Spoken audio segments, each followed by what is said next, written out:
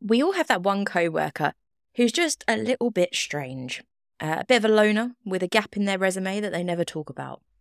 They are usually harmless, if a bit absent at the Christmas party. But when your co-workers suddenly start becoming mysteriously ill with a so-called virus, and only the tea-boy is fit and healthy, it might be worth making your own cuppa for a while, particularly if that tea-boy is Graham Young.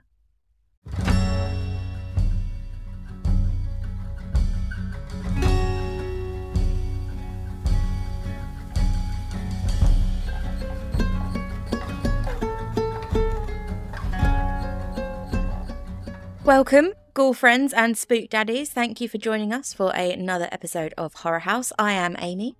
And I am Dom. And if I was serving tea to all our lovely listeners, the only thing I would lace it with is a little drop of sunshine. Oh. Sorry, I can. That's cute. Gross. Oh God, that was horrible. I'm so sorry. That wasn't me at all, was it? Dom, how you doing? I think a demon took over your body for a second there, right? Yeah. As I said it, I was like, do you know what? I'm surprised I'm not gagging on it. That's what she said. Yeah. Sorry about that.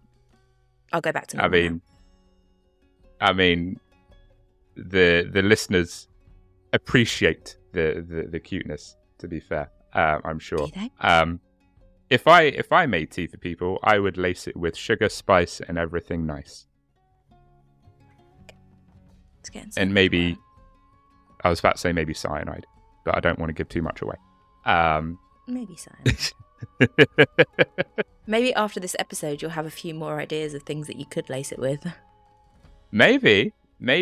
And I make a really good cup of tea, apparently. So that could be my modus operandi. I'm actually drinking a hot drink tonight. I've foregone my usual alcoholic beverage and I've gone for coffee. It's mainly because I am lacking so much energy right now. I just needed a bit of extra caffeine. This is my... Oh God, do I want to admit this on the record? How many coffees have you had This is today? my 8th today. Christ, I would be having palpitations. It's my 8th, and then I've also had a Monster as well. I would be in trouble if I have one can of Monster during my night shift because it's the only way I can get through a night shift. And that is enough to get me pretty buzzed. So I think 8 coffees would. Yeah, that wouldn't be great. They're only like little coffees. They're only this size coffees, not like, massive coffees, but... Only this size coffees, and then you show a mug, which is pretty It's normal big. sized. But you know how everyone has like a big mug, right? There's a normal size mug, true. Which is what that is. And then there's like a big mug that's like your comfort mug and you kind of fill it up and hug it for a bit. Yeah. It's not those coffees, it's just little like normal coffees. Yeah. Everyone has that giant Sports Direct mug in their cupboard. Exactly. It's the one that I generally make a hot drink in, thinking I don't really want this hot drink, but I'm a bit cold. So I'm just going to make it and then cuddle it for a little while. Yeah. And then you wrap it round your hand and then you put it close to your body. It's great. Yeah. And it's really cold here at the moment. So it's just nice, It's just a nice little moment. We're being very wholesome today. I'm not going to get into the stereotypical British, let's rant about the weather, but it is extremely cold. Maybe that's why I've had so many coffees, to be fair, is because I was also a bit cold. But genuinely, I've got very low energy. So I wanted to perk myself up because this story is wild and I wanted it to have my full Amy-ness. Yes. Which is definitely a word. Yes. Amy-ness and Domness is in the dictionary. The Amy-ness and Domness needs to be at peak. But in answer to your original question, I am good. I know we got away from that for a while there. I'm good. I want to quiz our listeners though. Before we went on mic on live. Oh, no, Amy help said me. that she is extremely tempted to eat an entire sticky toffee pudding, not for pudding, for dinner. For dinner. Yeah. Yeah. Would that be acceptable, listeners and viewers, if Amy did that? I'm very interested. It's girl dinner. It's girl dinner. I mean, I don't think it's that bad. Like, you're talking to the person that has 2 cigarettes and a black coffee for breakfast. It's not the worst meal True. I'm going to eat today. True. It's... True. How many people does it say on the box? What's the serving suggestion? I mean, I've not got it in my hand, Dom, to be honest, but I think it's 2. So it was it was one of those, those meal deal things 2. where you have like, the main, the side, the bottle of wine and the dessert. It was one of those. So I assume it's for 2 people, but I personally think that if it's for 2 people and you eat it in one go, then it counts as a meal.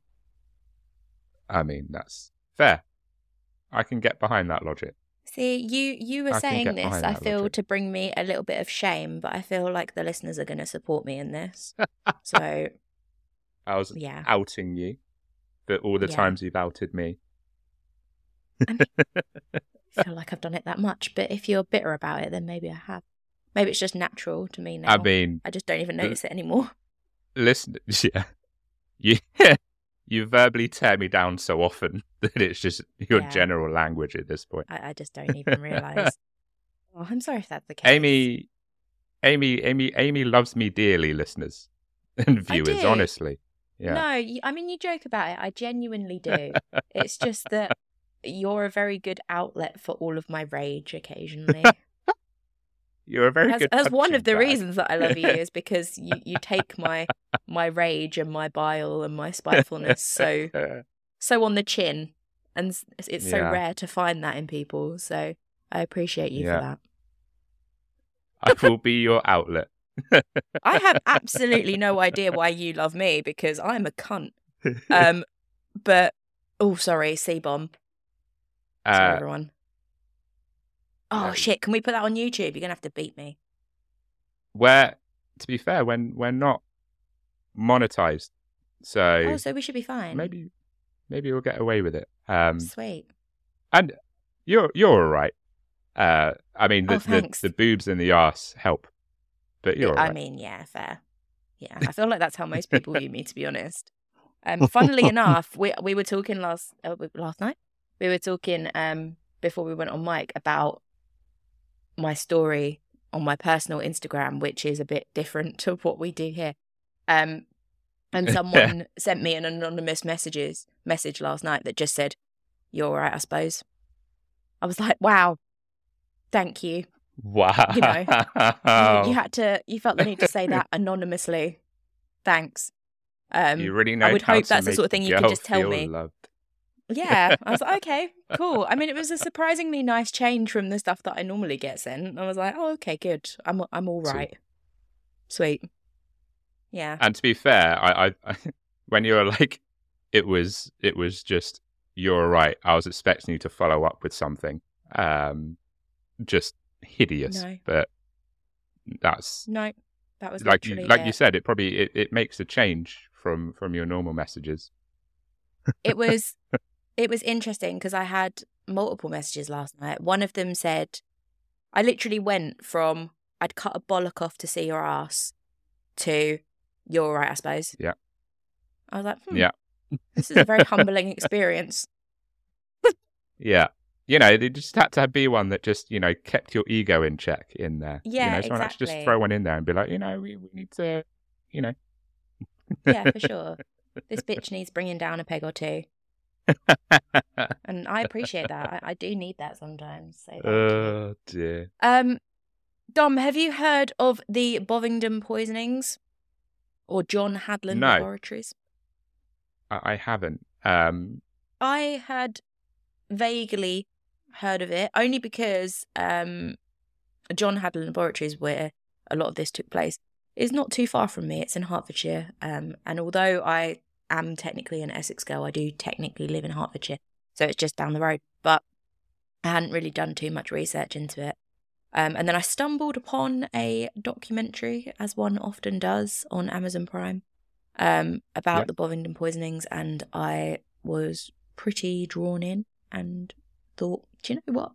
We haven't covered this on Horror House, so why not do this? Okay. Cool. Should we get going on the old story? Yes. The YouTube people are going to moan that we're droning on too much. Yeah, well, you know what, YouTube people? It's our podcast and we like having a little catch up at the start of it. So if you don't like it, please stay, but just skip. That's why we put chapters in. You don't have to listen to this bit if you don't want to. Yes. You can just skip straight to the story, and that is your prerogative, and we will not judge you for it. Yes. No, absolutely not. As long as you still subscribe, obviously. Yeah. And aren't offended by the C word, which I've already dropped in the first 12 minutes. Sorry about it. Cool. Deary me. So, Graham Young was born on Sunday the 7th of September 1947 to Frederick and Bessie Young in Neasden, Middlesex. He also had an older sister called Winifred. Young's mother died of tuberculosis when he was 14 weeks old, and was subsequently sent to live with an uncle and aunt, while his sister was sent to live with their grandparents. Several years later, Young's father remarried, and the family were reunited. They well, obviously not the mother, that would have been difficult, but the new mother and the rest of the family were reunited. Young was fascinated from a very early age by poisons and their effects, and considered Victorian poisoner William Palmer, who I don't know if you've heard of, but he was a pretty famous Victorian poisoner, to be a personal hero.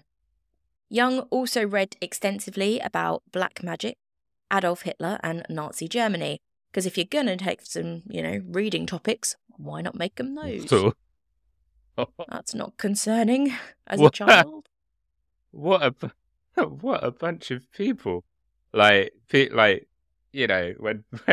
When people would be like to me, "Who's your hero, Dom?" and I'd be like, Kobe Bryant. Like he's pretty cool. Leonardo DiCaprio. I think he's an amazing actor. And then there's this guy. So Adolf Hitler is pretty fucking cool. The Third Reich is pretty dope. Nazis are cool. There was this poisoner in the Victorian era that was a bit of a legend. It's just like, oh, great. It's not really the heroes you admit, is it? Those are the ones you just maybe keep to yourself. It's like, I outed myself recently on a different podcast. Again, sorry, shout out to Tutjig. As being a fan of Jeffrey Dahmer. And I instantly regretted that. I was like, oh, you don't refer to yourself as a fan. You're not a fan. That's not a good thing to be. You can be interested in Jeffrey Dahmer, which I've said many times, on our podcast. I say that all the time. I'm a fan. Nope, start again. I'm interested. Now I'm just doing it. It's like Freudian slip. I'm very interested in him because he's, he's an interesting guy. But you can't call yourself a fan because that's the line, isn't it? And I've just done it twice in the space of the last 30 seconds. So in 1959, as he passed his 11 plus and went to grammar school, he started to read books on advanced toxicology. Again, interesting topic for a young. Excuse me. In 1961, Young acquired antimony, which I'm definitely going to say wrong at some point because apparently I've just got a massive problem with saying it. But antimony, it's a chemical, from a local chemist, signing the poisons register in the name of M.E. Evans. His knowledge of poisons and chemistry convinced the chemist that he was older than he appeared. At this time, I think he was just a teenager, maybe 14, so very young. Wow. Beginning in February that year, he began poisoning members of his family.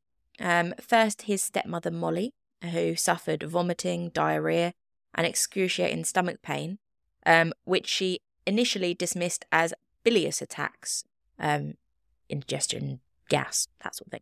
Oh, okay. I was about to say, what the hell is that?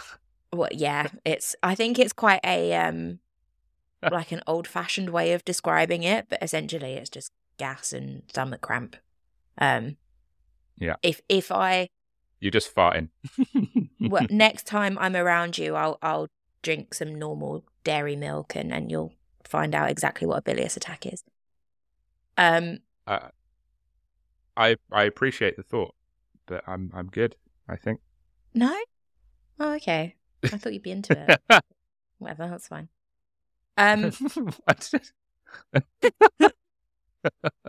Before long, his father suffered similar stomach cramps, debilitating him for days at a time. Soon after that, his sister became sick on a couple of occasions over the summer. Shortly afterwards, Young himself fell violently ill. It even seemed as if the mystery bug had spread beyond their household.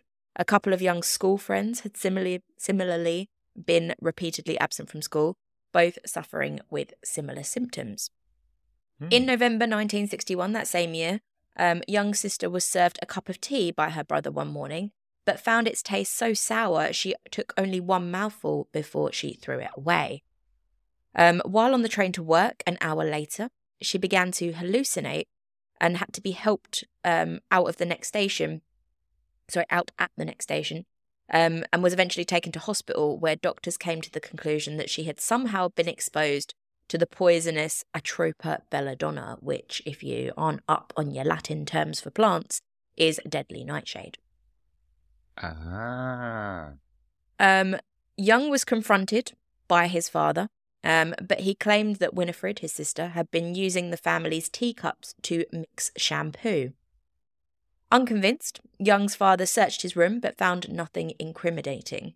Nevertheless, he warned his son to be more careful in future when, quote, messing about with those bloody chemicals. And maybe learn how to make a good cup of tea at the same time. I mean, yeah. Just don't mix shampoo in teacups, which wasn't really happening anyway. But yeah, just stop making tea in general, I would say. If all of your mates and all of your family have gotten ill, just stop. That's beyond, I'm not very good at making tea. Yeah. I mean, spoiler alert, there's something more to play. But, yes. Really? Yeah, I know, right? This isn't just a story about how some kid made all his parents ill because he made them tea, shockingly enough. So, I also find it interesting that he's gone straight for the family. Yes. Well, he's still very young. So he's not got a lot of contact with other people at this point. Which is, I was like, he's going to start out, with maybe friends, and then he's going to work his way up. But he's just like, you know what? Sister needs to go. The stepmom in for a penny, in for a pound. Dad poison your needs family. to go. Maybe it's because Winifred. Is it Winifred? Did you say Winifred? That's what her name. That's Winifred, right? Yeah. Maybe he just was like, "You've got such a Tory name. I don't like it." Poison. Yeah, it's not ideal, is it? It's not ideal. But no. Yeah, he went straight in with the family. On Easter Saturday, 21st of April, 1962. So at this point, he's 15. Young's stepmother died. Her death was attributed to a prolapsed cervical disc, which made me do my pelvic floors for a minute there. Which was believed to have resulted... I don't even have a cervix, and that made me cringe. It made your cervix go. Yeah. Yeah. I mean, I'm very familiar with my cervix, and I do not want it to be prolapsed. I didn't even know it had a disc. But there we go. Much later, Young told police that he had poisoned her with a lethal dose of thallium. At her wake, Young poisoned a male relative after lacing a jar of mustard pickle with antimony. Shortly afterwards, his father became seriously ill and was taken to hospital, where he was told that he was suffering from antimony poisoning and one more dose would have killed him. Young's aunt, who knew of his fascination with poisons, became suspicious, as did a science teacher who discovered several bottles of poison in his school desk. The teacher and the headmaster arranged for Young to be interviewed by a psychiatrist posing as a careers advisor, who contacted police after Young revealed his extensive knowledge of poisons and toxicology, which you probably would. Yeah. Also, grafting at your stepmother's wake is bold. I'm not going to lie. Like, he is committed to the cause. Jesus. So it's a sad day. It's a very sad day. Yeah. One that I'm responsible for, but back to work. No rest for the wicked. I'll just do this now because we're already at the wake. So why not? Yeah, exactly. Also, a jar of mustard pickle, of all things. Yeah, Jesus. You know. Oh, dearie me. It's the only reason I go to wakes is for the mustard pickle. And the grief, obviously. The grief's also important. But mainly mustard pickle. Mainly mustard pickle. Yeah. I didn't know what that is. You're just like, this is a very sad day. I'm sorry for your loss. I'm sorry for your loss. Just unrelated. Is the buffet table still at the back? It's okay. Very sad day. Good, very, good very sad day. Good to know. I mean, do you know what? I'm just going to put it out there. The buffets at funerals are very good. They are, to be fair. Generally. It's a sad day, and obviously, I mean, I've been to a lot of funerals, and I've always been very sad. But at the same time, those finger sandwiches, pretty tasty. Just avoid the mustard pickle and you'll be fine. Yeah, exactly. Young was arrested, shockingly enough, on the 23rd of May 1962 after returning home from school. Vials of thallium and antimony were found in his possession.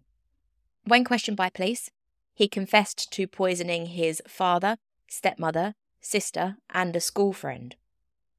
Psychiatrist Dr. Christopher Fish testified that Young had a psychopathic disorder rather than a mental illness and failed to, quote, develop a normal moral sense. He felt it was, quote, extremely likely that Young would reoffend and recounted a conversation in which Young had said, quote, I'm missing my antimony. I miss the power it gives me. It does seem like it gives him some sort of, I was about to say, it does seem like he gets some sort of power from that. Like he sort of, you know, he has sort of the power of life and death in a way. Yeah. So he probably it's a bit God really complexy. enjoys that. Yeah, oh yeah. Oh God, absolutely. Absolutely, 100%. 100%. Which is bloody concerning for a 15-year-old. Yeah. Yeah. Yeah, it's not, it doesn't bode well, does it? It really doesn't. It does not.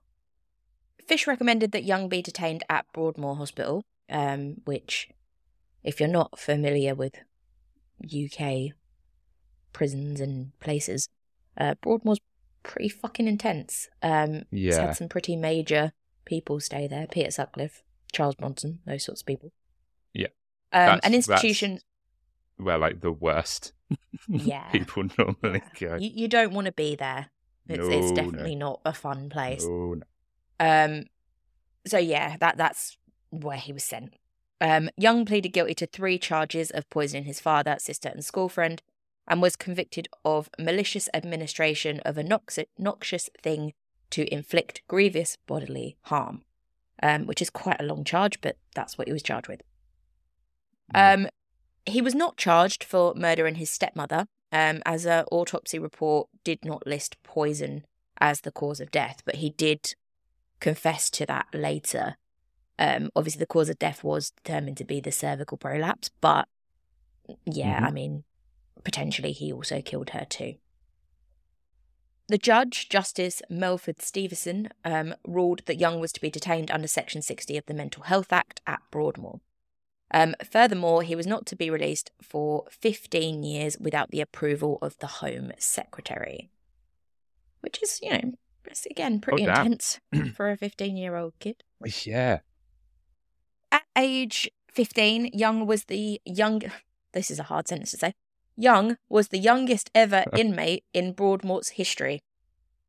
Soon after his arrival, John Berridge, a fellow inmate, died of cyanide poisoning.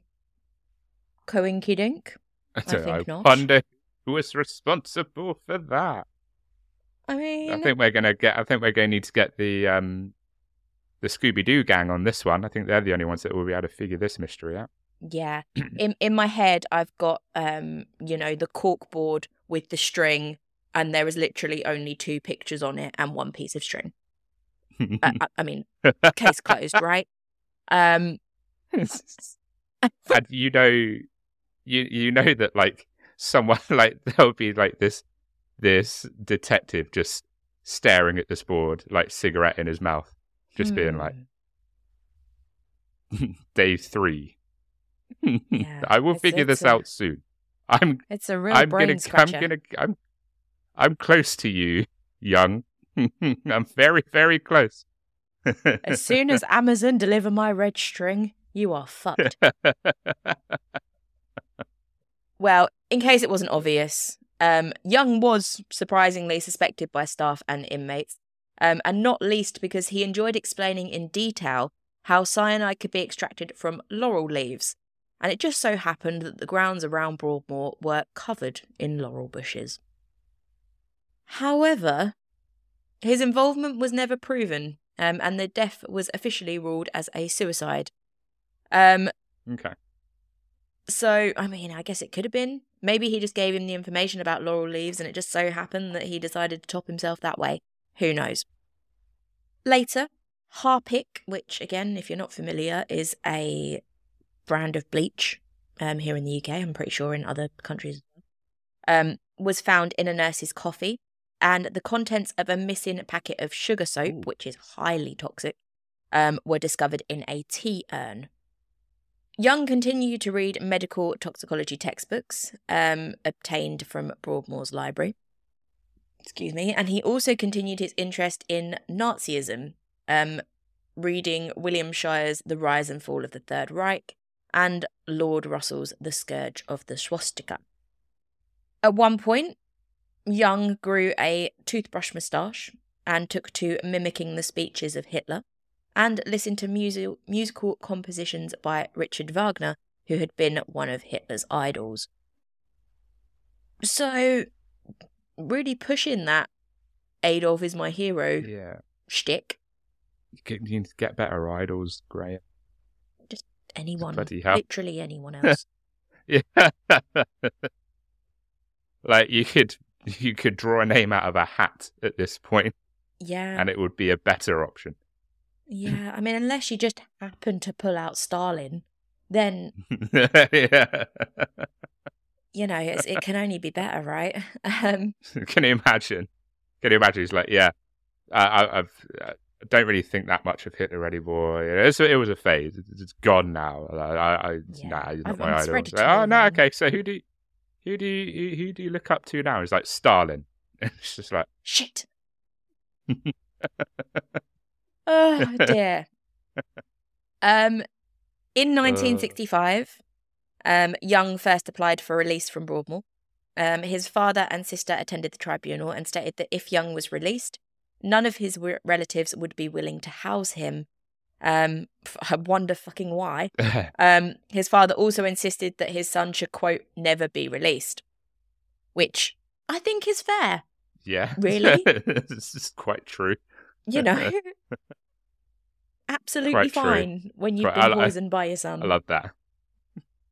Okay, I can imagine, like, Young was probably like, oh no, they'll support me. They'll have my back. And then father and sister are just like, fuck you. Yeah, you can forget fuck, mate, stay because there's no chance you're living with us. Shockingly, Young's application was rejected. 5 years later, in June 1970, Broadmoor psychiatrist Edgar Udwin wrote to the Home Secretary to recommend Young's release, announcing that he was, quote, no longer obsessed with poisons, violence and mischief, and he is no longer a danger to others. What a sentence. No. Don't worry, he's not... Do you know what? He's not into poisons anymore. He's not going to be violent, But he's not even going to be mischievous. If you think that he's the sort of bloke that's going to tie your shoelaces together under the desk, he's not even thinking about it anymore. Don't stress. That mischievous little teenager that came to our prison, he's no longer, that mischief is gone. He is a fine young man. He's a stand-up guy. He's young now, so don't even worry about it. Pretty compelling argument, you might say. However, Young remarked to a Broadmoor nurse, quote, "When I get out, I'm going to kill one person for every year I've spent in this place." Someone needs to tell Young that maybe he shouldn't talk as much as he did. Just stop talking. He does. You're so close, mate, to getting out, and then you go and drop that fucking bombshell. Yeah, you could have kept that to yourself, and you would have been a free bird. But yeah, just know when not to vocalize your thoughts, Graham. Yeah, just keep it to yourself, buddy. It's fine. Well, worryingly, when referring to a man who has made that statement, Young was released from Broadmoor in 1971 after 8 years detention. He initially stayed with his sister and her husband in Hemel Hempstead, but within a few weeks, he had resumed his interest in poisons, and after one unsuccessful attempt to gain them, he quickly was able to forge authorization from a college to buy 25 milligrams of antimony potassium tartrate, which is essentially the full name of antimony. Young attended a storekeeping training course in Slough and stayed at a hostel in nearby Chippenham. He befriended 34-year-old Trevor Sparks, another resident of the hospital, and the two occasionally visited a pub together or shared a bottle of wine in Sparks' room. Young would later confess to poisoning Sparks with the antimony sodium tartrate. But Sparks, the poor guy, it didn't kill him, but he suffered for many, many years with bouts of sickness, diarrhea, pins and needles, and pain in his testicles. Oh no! I would have taken the quicker death in this situation. Yeah. He did later die of heart complications that it was believed to be as a result of that poisoning, but yeah. What a horrendous... How long after did he die? I haven't got that to hand, to be honest, so I'm not sure. Okay. But I think it was a few years. So he had to suffer with that for quite a long time. What a horrendous way to go. Jeez Louise. I mean, he's literally not even been out for a few months before he's done this again, so maybe don't let him go. You know, that might have been a mistake. Do you reckon the governor was just like saw this on like in the newspaper and he was just like, oh shit. Oh. Well, more worryingly, the Home Secretary might have seen this in the paper and gone, wait, that name rings a bell. Oh yeah, true. Yeah, that's a good point. Home Secretary is just like, so Prime Minister, I done goofed, and we got a problem. Did a boo-boo. did the bad thing. Sorry. Don't bring this up in the House of Commons, please. Yeah, don't tell the others. It was after this initial re-entry into the world of poisoning that Young secured a job at John Hadland Laboratories, and his poisoning spree would truly take flight. So that's basically like a whole entire case before we'd even gotten to the break and the extent of his crimes. So I think that's a good place for us to just pause a moment before we dive in to the rest of what our old mate Graham Young has done. I agree. Do you think so, Dom? I agree. It sounds like that was a mere warm-up for Graham. That was testing and troubleshooting before he gets to to the real, big leagues. To the big leagues. Yeah. Absolutely. Well, in that case, grab a cuppa, maybe check what you put in it or what's been put in it before you drink it. And we'll see you back here in just a few. Amy says if we record an advert, she'll put it on her podcast, but I don't really know what to say. You're an idiot. Yeah, I know. Tell them what it's called. Talk Until the Joy is Gone. Tell them where they can find it. All the best podcast platforms. Tell them what it's about. What do you mean what it's about? It's only the greatest fucking podcast on the face of the planet. This is fucking annoying. Just go listen, people. It's called Talk Until the Joy is Gone. You'll find it everywhere. But ladies, listen responsibly, because we will make you wet.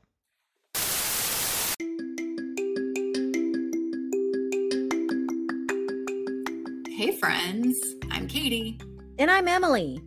And we're the hosts of Malice and Mocktails, a true crime podcast. We are just two sisters covering cases of both vintage and contemporary true crime. And because true crime can be a bit of a bummer, at the end of every episode, we share with you some of our favorite mocktail recipes. Join us every week wherever you get your podcasts. And until next time, make good choices. Bye. Bye. I'm just going to make a glass of squash. I shall be back in a second. Cool. Regale the listeners with a tale while I'm gone. Oh, really? Okay. I'm going to wait for you to leave. This will maybe only make it into the audio episode, but we can have a little chat while he's away. Dom drinks a lot of tea. Like a lot.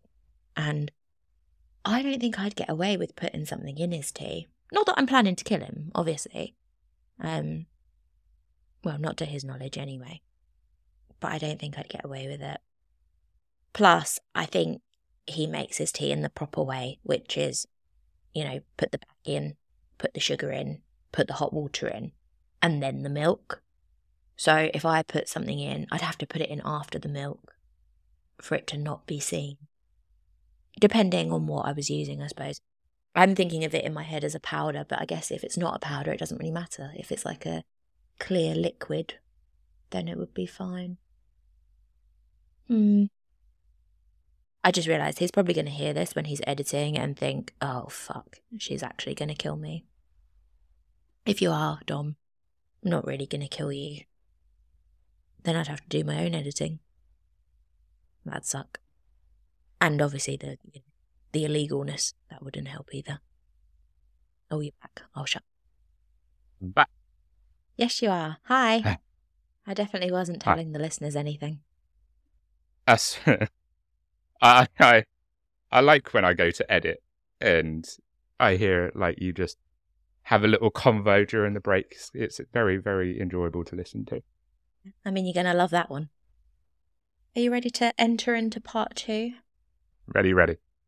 Welcome back. Thank you for joining us for part 2 of our Graham Young Bovingdon Bug adventure. I don't think that's the right word. I'm making it sound a bit good, and it's not good. But yeah, welcome back. Dom, how you doing? Did you enjoy your break? Have you had a cup of tea, and how did it taste? So this is that title sounds like a really dodgy children's book. Yeah. It's not an adventure you want to go on. No. Yeah, part 1 was very interesting. I said during the break that I loved that was just a precursor. That wasn't even like the main case. It was just a warm up to what is about to come. So I'm very intrigued to hear part 2. Very, very intrigued. Good. Well, in that case, let's dive straight back into it. So as I mentioned, Young secured a job at a laboratory, John Hadland Laboratories, as an assistant storekeeper in Bovingdon, Hertfordshire, near his sister's home in Hemel Hempstead. The company manufactured, hang on, bear with me because I need to take a deep breath before I say this, manufactured thallium bromide iodide infrared lenses, which, nope, me neither. Not a clue. But the key word there is thallium, because he thought that he could get his hands on the thallium to use for his, purposes. But he would have been incredibly disappointed to find out that no thallium was actually kept on site, and he would have had to port it elsewhere, which wasn't ideal. Damn. On his application... My scheme has failed. Yeah, can you imagine how disappointed you'd be? It would be like going to work at Cadbury World and them going, oh, sorry, there's no chocolate here. Yeah. Like, you're going to have to pop out to the shops if you want chocolate. He's like, shit. God's sake. Best laid plans. Exactly. On his application, Young falsely claimed that his lack of employment history was because he had suffered a nervous breakdown following the death of his mother in a car accident, which is so laced with lies. Like, number one, Jesus. You did not have a nervous breakdown, and number two, your mother didn't die in a car accident. No. So, okay. Just like he laces his tea with poison, that is laced with lies. Oh, I love that. That's a great for the album. Laced with lies. Laced with lies. Brilliant. So poetic. I occasionally have good lines. It's very rare, but they happen. I'm going to steal it. I'm just going to piggyback off of your creativity, as I always do, and steal that one. So, yeah, thank you for that. You're welcome. Young's new colleagues found him unpredictable. He could be surly and kept to himself, but on other days he was more cheerful. During breaks, he usually sat alone reading, invariably a book on one of his favourite subjects, war, chemistry, Nazism, the Nazis, or famous murderers. Also, I just want to take a very quick note. This isn't a slight at people that sit on their own at lunch breaks and read. I do that. No. It's just not about the Nazis generally. Yeah. I definitely was that, that kid who was sit on his own table at school. I would definitely go away from people at lunch at work when I was at my old job. Like, I didn't read Mein Kampf during my lunch break, but, I would go away and do my own thing. No, but to be honest, even if you are someone that is going away on your lunch break and reading, I don't know, books on Stalingrad or whatever, then that doesn't make you a serial killer. So you're fine. Carry on doing it. Just don't poison anyone, I think that's the takeaway here. Yeah. He was not talkative with his colleagues unless it was one of his favourite topics being discussed.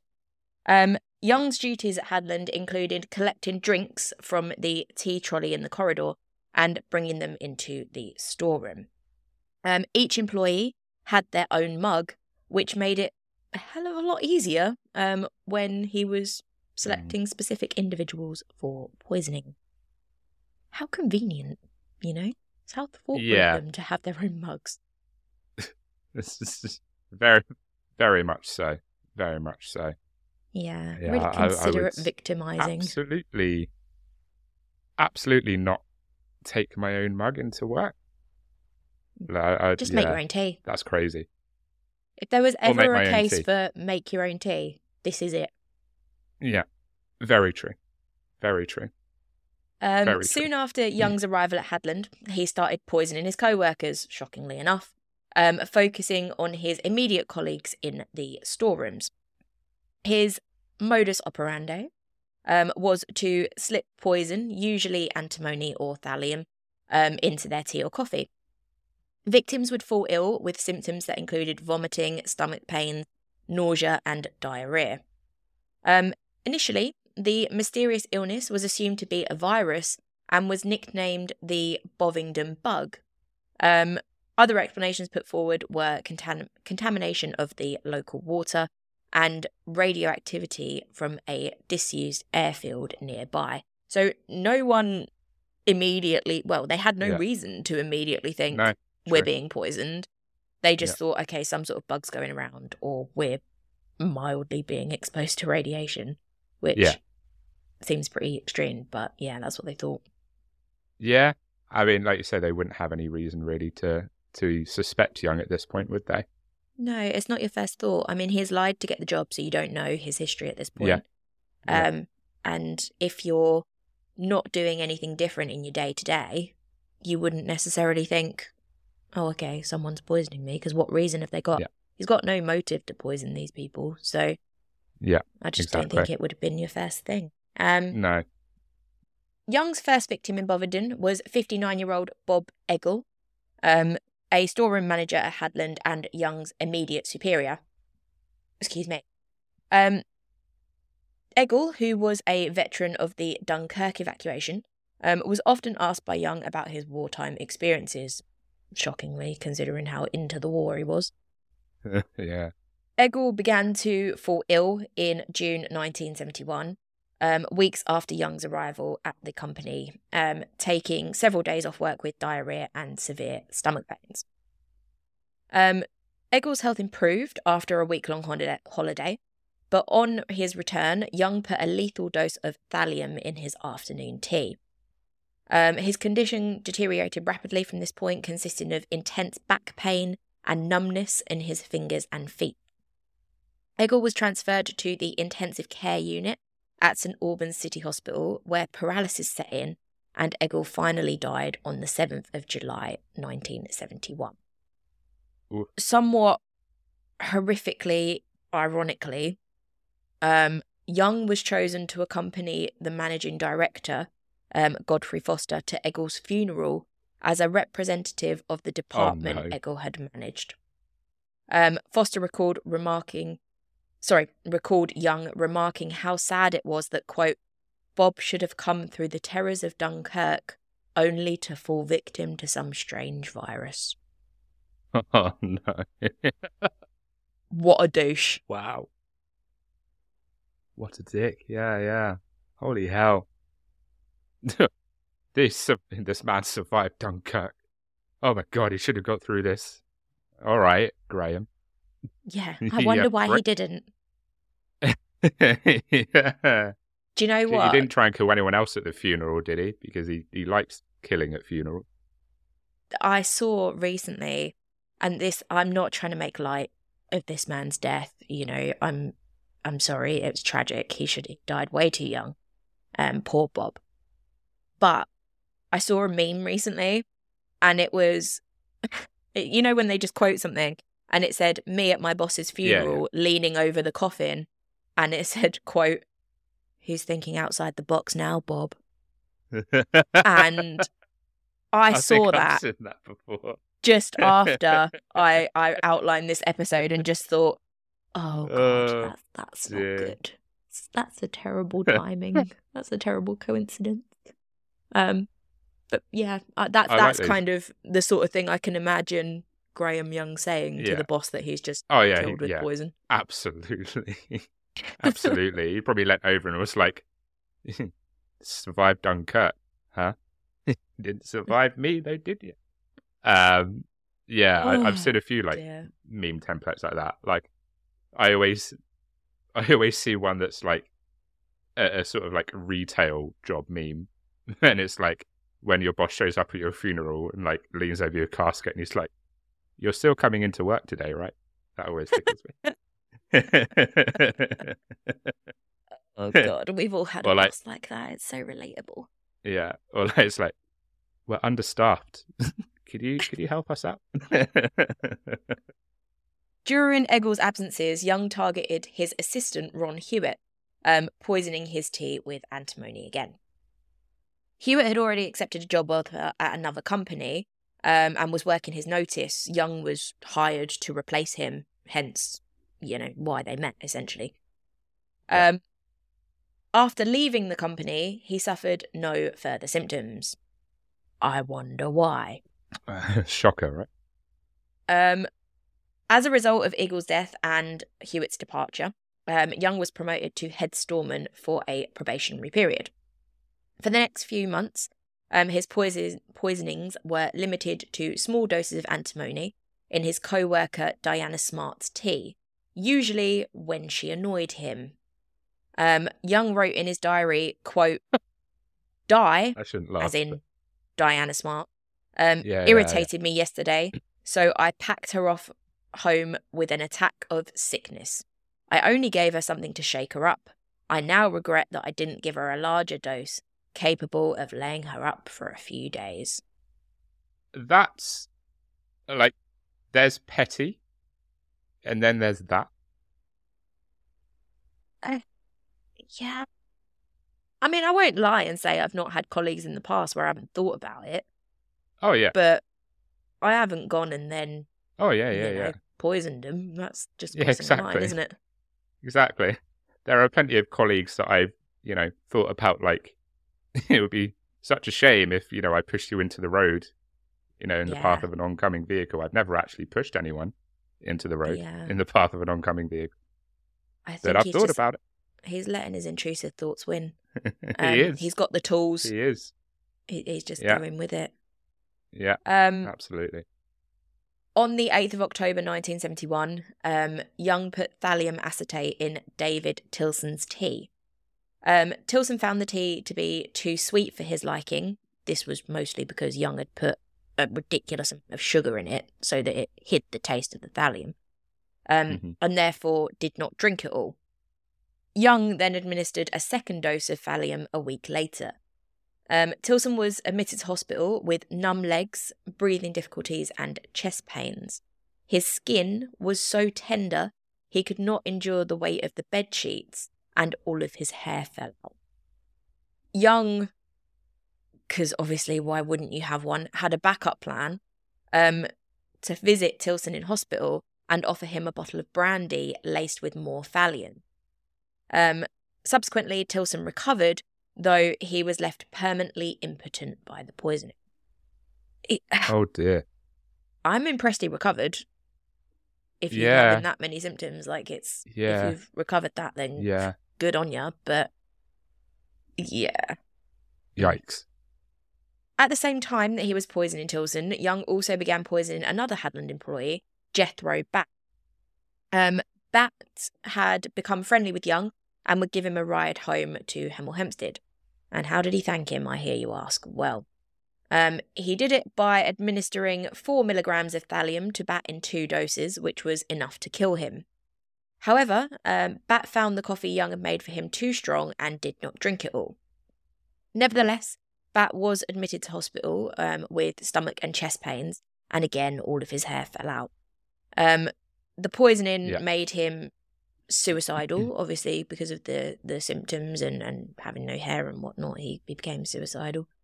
Batt, he did ultimately recover, but again, like Tilson, he was also left impotent. Young apparently, for the first time, felt a little bit of remorse for poisoning Batt. He wrote in his diary, quote, I feel rather ashamed in my actions in harming Jay, as in Jethro Batt. So, I mean, I don't really know why, because he did it on purpose, but I assume it's because he'd been nice to him and given him lifts probably. that he maybe felt a bit bad. Yeah, I reckon so. I reckon that would have had something to do with it. Yeah, I mean, there's but at the same time, some you don't thank humanity in people. there. You don't thank people by poisoning them, Graham. Yeah, I mean, it was after the fact. Like, he's been giving him lifts home, but he was still like, oh shit, this is going to make it really awkward when I poison you. Yeah. I don't know if I buy that sympathy for Jay, to be perfectly honest. Fred Biggs, a 56-year-old local councillor and part-time employee at Hadland, was poisoned by Young with antimony, prompting the typical Bovingdon bug symptoms. Then, on the 30th of October 1971, Young put 3 doses of thallium acetate in Biggs's tea. By the following day, Biggs had developed chest pains and had trouble walking. Within days, he was admitted to Hemel Hempstead General Hospital and then transferred to Whittington Hospital in North London, which basically is a hospital. There's a lot of big names for what this hospital does, but I'm going to try and narrow it down into something that I can A, say, and B, people will understand. Essentially, it's like a neuroscience hospital, so they look at like nerves and the brain. His central nervous system the reason for that was that his central nervous system had deteriorated to the point that he could not speak and had trouble breathing. And again, his skin began to peel off because the nerve endings were firing up and just stripping his skin, basically. Yeah.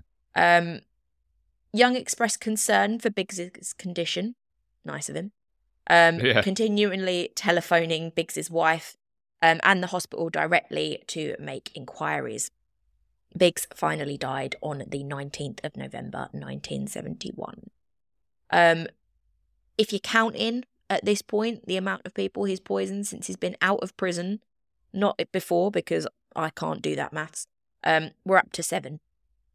But remember, everybody, the mischievous side it's completely gone. There was no mischief. He's not interested in mischief anymore. Absolutely not. It's not his bag anymore since he came out of prison. I'd hate to think how many he would have poisoned if it was. Yeah. Also, I just want to say him consistently phoning up his wife is such a dick move. Fuck me. It is. Like, I kind of get I understand the hospital because you're wanting to know if he's still alive and, what effect the poison's having for someone that's into poisons. Yeah. Okay, I kind of understand that. But to be calling his wife is... Yeah, that's pretty sick. Prick. Fuck me. The management at Hadland became so concerned about the mysterious sickness that they initiated an investigation. Luckily, because, everyone's kind of sick, so something needs to happen. Meanwhile, some of Young's co-workers began to have suspicions about him. Diana Smart, who he'd made sick a few times, noticed that Young was never affected by the bug and suggested that he might be a carrier of the virus, which is what they thought it was at the time. And Philip Doggett, another employee, informed the management of Young's unhealthy interest in poisons. Intrigued by the young storeman who seemed knowledgeable about medicine, Anderson, who was the company's sort of in-house medical person, sought out Young after the meeting and quizzed him further on his, fascination with poison. Yeah. And he quickly discovered that Young had a deep knowledge of toxicology, poisons, their effects, their doses, which prompted John Hadland, as in John Hadland Laboratories, the owner, the big boss, to contact the police. The investigating officers noticed that the onset of the, quote, Bovingdon bug, which was what it was known as at the time, coincided with Young's arrival at the company, and the background check, which should have been done before he started, thumbs up to you too, Dom, thank you for that. That was weird. I didn't even put my thumbs up. I don't know why that happened. The background check that should have happened at the start revealed that he had poisoning convictions in the past. So obviously, alarm bells are ringing. Yeah. Let's maybe, do something about this bloke. Look into that. Yeah. Yeah. It might be an idea at that point. Yes. Young was arrested at the home of his uncle in Shinnesken on the 20th of November 1971. Nothing incriminating was found on his person, so, he had the opportunity to deny any wrongdoing. But as he was being led away, his aunt overheard him ask the officers, quote, "Which one is it you're doing me for?" Man, stop talking, Graham. Stop talking! Just stop saying things. What a stupid fucking thing to say.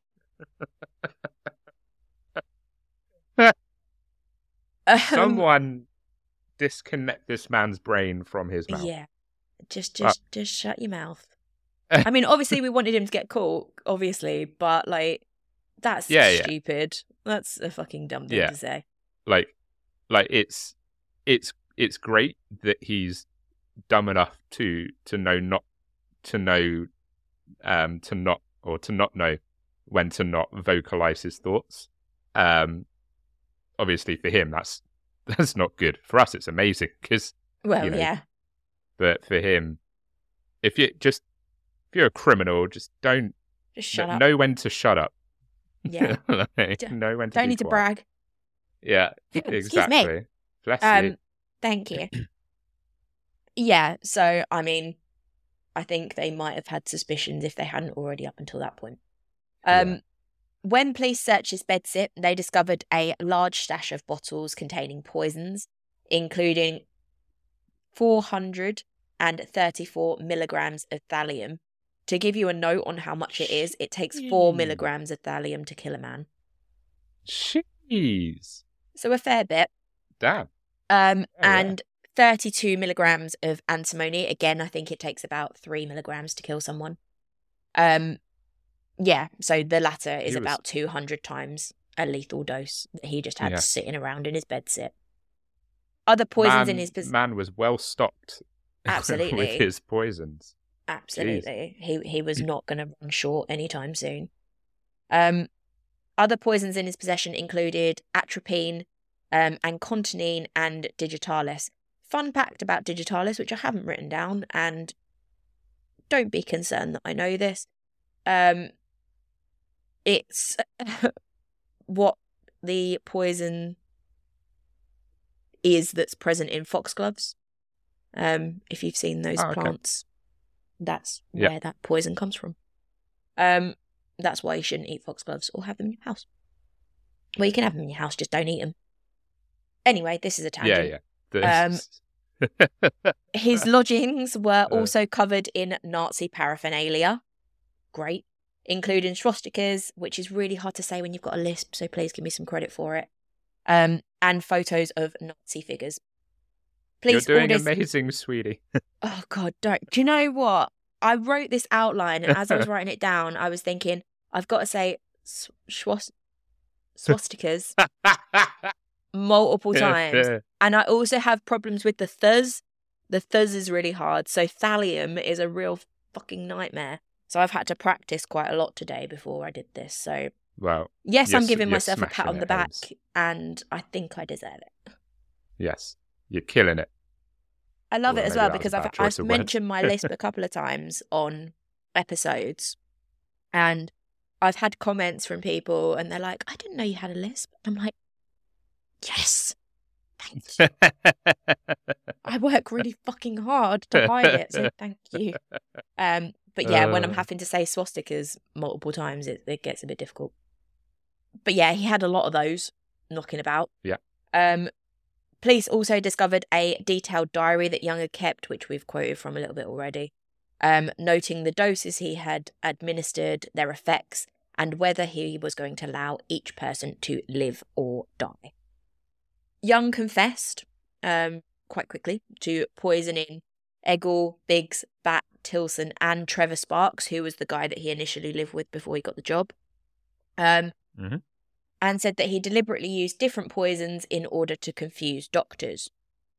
He also boasted of having committed the, quote, perfect murder by killing his stepmother, Molly Young, who, again, he wasn't charged with the initial time. This was the point that he actually admitted that. He spent 20 minutes explaining to the officers the effects that thallium has on the human body. When asked why he had poisoned people who were his friends and colleagues, Young responded, quote, "I suppose I ceased to see them as people. At least a part of me had. They were simply guinea pigs." Yeah, that sounds pretty on brand. I was expecting him to just be like, "'cause I can," or something like that. I mean, it's essentially the same thing, isn't it? It's he wanted to know about poisons, and he just did it. He just. It's like when you reach the end of a word count on an essay, you just added words to pad it out. Yeah.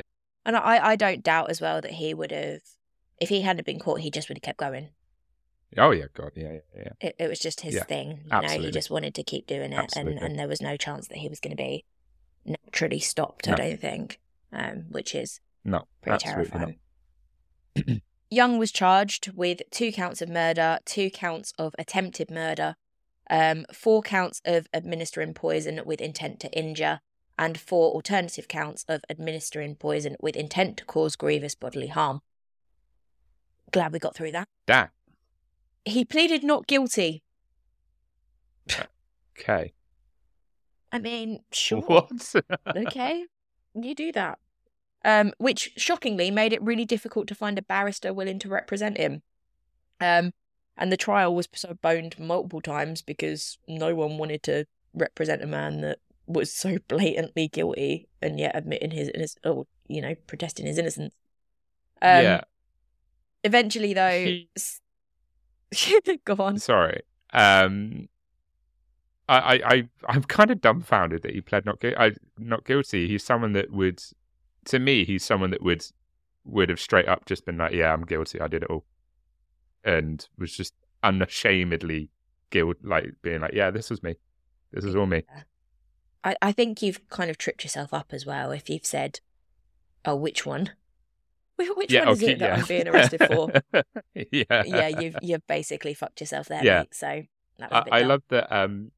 I love that. Like he's not known when to shut up. This whole time, he's not known when to shut up. This whole time, his mouth is he's just let it run, and it's got him. And now he's like, yeah, I didn't do any of it. I'm not guilty. What are you talking about? Yeah, that's wild. It is pretty crazy. And yeah, again, makes it understandable as to why no one wanted to represent him, because you don't really want to deal with a man like that either. But eventually they did find someone that would defend him. And the trial was held at St Albans Crown Court and started on the 19th of June, 1972. The prosecution called 75 witnesses to give testimony. Holy fuck. And Young himself was the only witness in the defence. Oh. Mostly because he did it. I mean, there's no other defence witnesses because he's guilty. So... Oh, dear. That's hilarious. I call my first witness me. Myself. I call my first, last, and only witness. 'Tis I. Also, I would. Oh God! Imagine being his defense lawyer. Oh my God, that's. I mean, you're literally just like, well, I'm getting paid, so. Yeah, I guess that's good. Yeah, you definitely wouldn't want that task at all. No, absolutely not. On the 29th of June 1972, after 1 hour and 38 minutes of deliberation, the jury found Young guilty of 2 counts of murder of Bob Eggle and Fred Biggs, and 2 counts of attempted murder of Jeff Robat and Dave Tilson, both of whom ended up impotent. And 2 counts of administering poison with intent to injure. That was Diana Smart, who was the one that he sent home sick because she annoyed him, and Ronald Hewitt, who was the one that he took over from and was on his notice period and then left.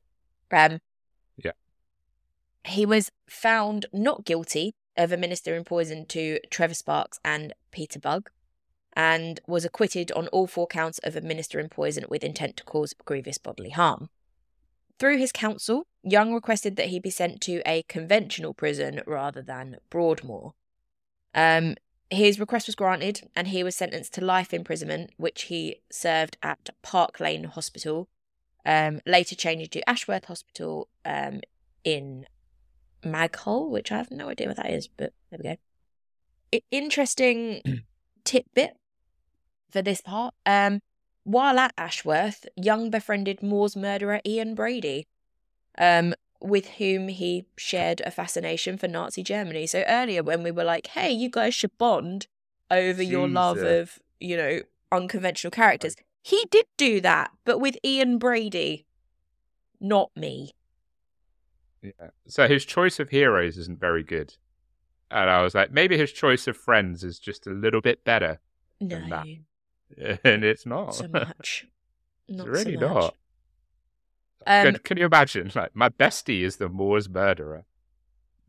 Fuck's sake. I mean, yeah, it's not ideal, is it? Oh dear. You just keep a better circle. Brady's 2001 book, The Gates of Janus, in which he discusses various serial killers and obviously his time in prison, included a chapter on Young. Brady wrote that Young was, quote, genuinely asexual, finding even the discussion of sexual matters not only uninteresting, but also distinctly distasteful. So I don't really know why he's commenting on his sexuality, but, you know, that's just a little extra bit from Ian Brady's perspective, of all people. He's like, I don't have time to be sexual. I've people to poison and plans to put together. Meh, I don't know. Confusing guy. However, you will be happy to know that Young died in his cell at Her Majesty's Prison Parkhurst on the 1st of August 1990, just 1 month before his 43rd birthday. The cause of death was listed as myocardial infarction. What Me is neither. That? Something to do with the heart stopping, or I don't know, something like that. It's heart related. But as Young had no history of heart disease, it has been speculated that he either committed suicide with something that he was able to find to poison himself with, or was murdered by prisoners or prison staff who did not feel safe around him, which I think is also pretty likely as well. So yeah, that's probably he died flawed. somehow. I mean, 43 isn't old, so I would assume something has gone there. Yeah. I don't know. I mean, 43 is kind of old, but not that old. Young enough. I wouldn't. Yeah, it's. I wouldn't older, kick a 43-year-old out of bed. I was going to make a joke about your age, but I won't. I'll be nice. Yeah, you can go fuck yourself. Also, I'm not 43, so fuck you. Yeah, I know, but the age gap between 43.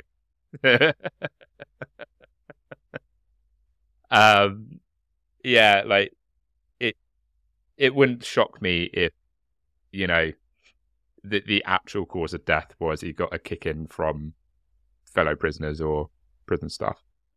Well, no one's going to feel safe around him, are they? Particularly when he's been in prison before and potentially, all right, granted it wasn't proved, but potentially he's still managed to poison someone.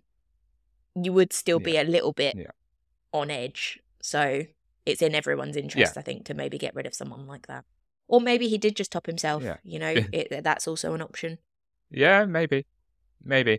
That is the story of Graham Young and the Bovingdon poisonings. What do you think, Dom? I know it's not one you've heard of before. How do you feel about it? You feeling good about your next cup of tea at work?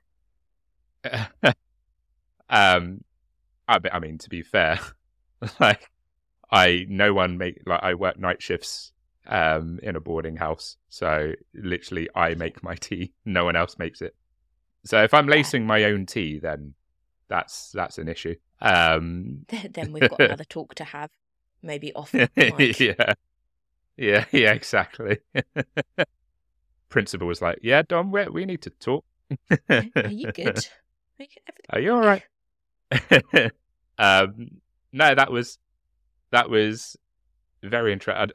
I was going to say I was very entertained. The case, I was very entertained by the case. This guy is an absolute prick, and like just full on dirtbag. There's so many reasons, like calling a guy's wife while he's in hospital, not knowing when to shut his mouth, like just an absolute dirtbag. But very, very, very fascinating case, and one that I've not heard of. And we talked about it in the break. It's not very often that you have cases of male killers, male serial killers, male murderers, whatever, that use poisoning as their sort of method. That seems like it's very much a female killer MO, is using poisonings, and you know, it seems like males are very much more sort of violence and, you know, strength, rather than, you know, poisonings as a method. So that was one of the reasons that I mentioned it being so different to last week's episode, because obviously last week you had young females who did something very, very violent, whereas this one you've got a young male who did something that, granted, it's still, you know, heinous, but it's not like outwardly violent, like it's sneaky. So it's quite the quite the 100%. contrast. Oh, definitely. So yeah, it was a very interesting case, and I very much enjoyed it. And thank you for regaling us with that this week, Amy. You're more than welcome. We made it. We all made it through my lisping and my mispronunciations. You smashed it. Thanks. I don't like the fact that you used the term smashed because I can't say that either. You're killing it. Thank you. That's not very good either. No, You're killing's doing fine. amazing, killing. sweetie. You're doing good. Keep going. Keep going. Cool. In that case, Dom, see us out. Yes, gladly. Thank you again for listening this week. We hope you enjoyed this episode. As for next week's episode will be a collaboration episode we recorded. Is it a few weeks ago now? I want to say it was a few weeks ago now. A few weeks ago. Yeah, we recorded a few weeks ago with Leo and Stephen from the amazing podcast Spoilers of Horror. They've been on the show a few times. It was their third go around, and it's another true crime episode, but it's a little bit more light than the last few episodes have been, with obviously the Slender Man stabbings last week and a whole lot of poisonings this week. But I've never laughed so much. Very much looking forward to it. Yeah. Like I said, it's a lighter true crime episode, and it's about a man who had a knack for escaping prison. He didn't particularly enjoy being cooped up for too long at a time. But very, very excited for you guys to hear it. I think you'll really enjoy it, and it was a blast to record it.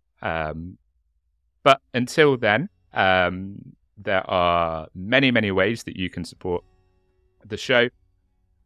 You can subscribe to the YouTube channel. You can follow us on your podcast app of choice. You can follow us on social media at horrorhouse_pod. Whack a message in the Q&A section on Spotify. DM us. Leave a review. Leave a rating. All of that good stuff. That is free to do and takes 30 seconds of your time. We would appreciate it if you did. If you want to support us financially, there is the Buy Me a Coffee link. Me and Amy are both salary-wise, we've had a bit mishaps with regards to our jobs. So if you could throw us a few quid on the Buy Me a Coffee, then we would appreciate it. But yeah, so I'm until drinking 9 cups a day, week, so I'm going to need it from somewhere. Yeah, that is true. But yes, so as always, from me, stay spooky, you beautiful people. Stay spooky. Stay spooky.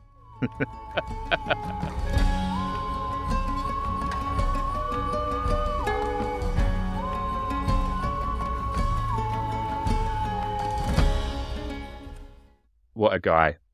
What a guy. What a guy. I really fancy a cup of tea. I mean, I make a really good tea. And I wouldn't even lace it with anything. I'm not accepting it from anyone else, I'm afraid. Oh, a Dom tea is a damn good tea, though. You're missing out. Out. Just saying. When you hear what I said about you in the break, you might want to put something in my tea, so... Okay. I'll be like, that bitch. Where's my cyanide? Yeah. Fine. I'm ready.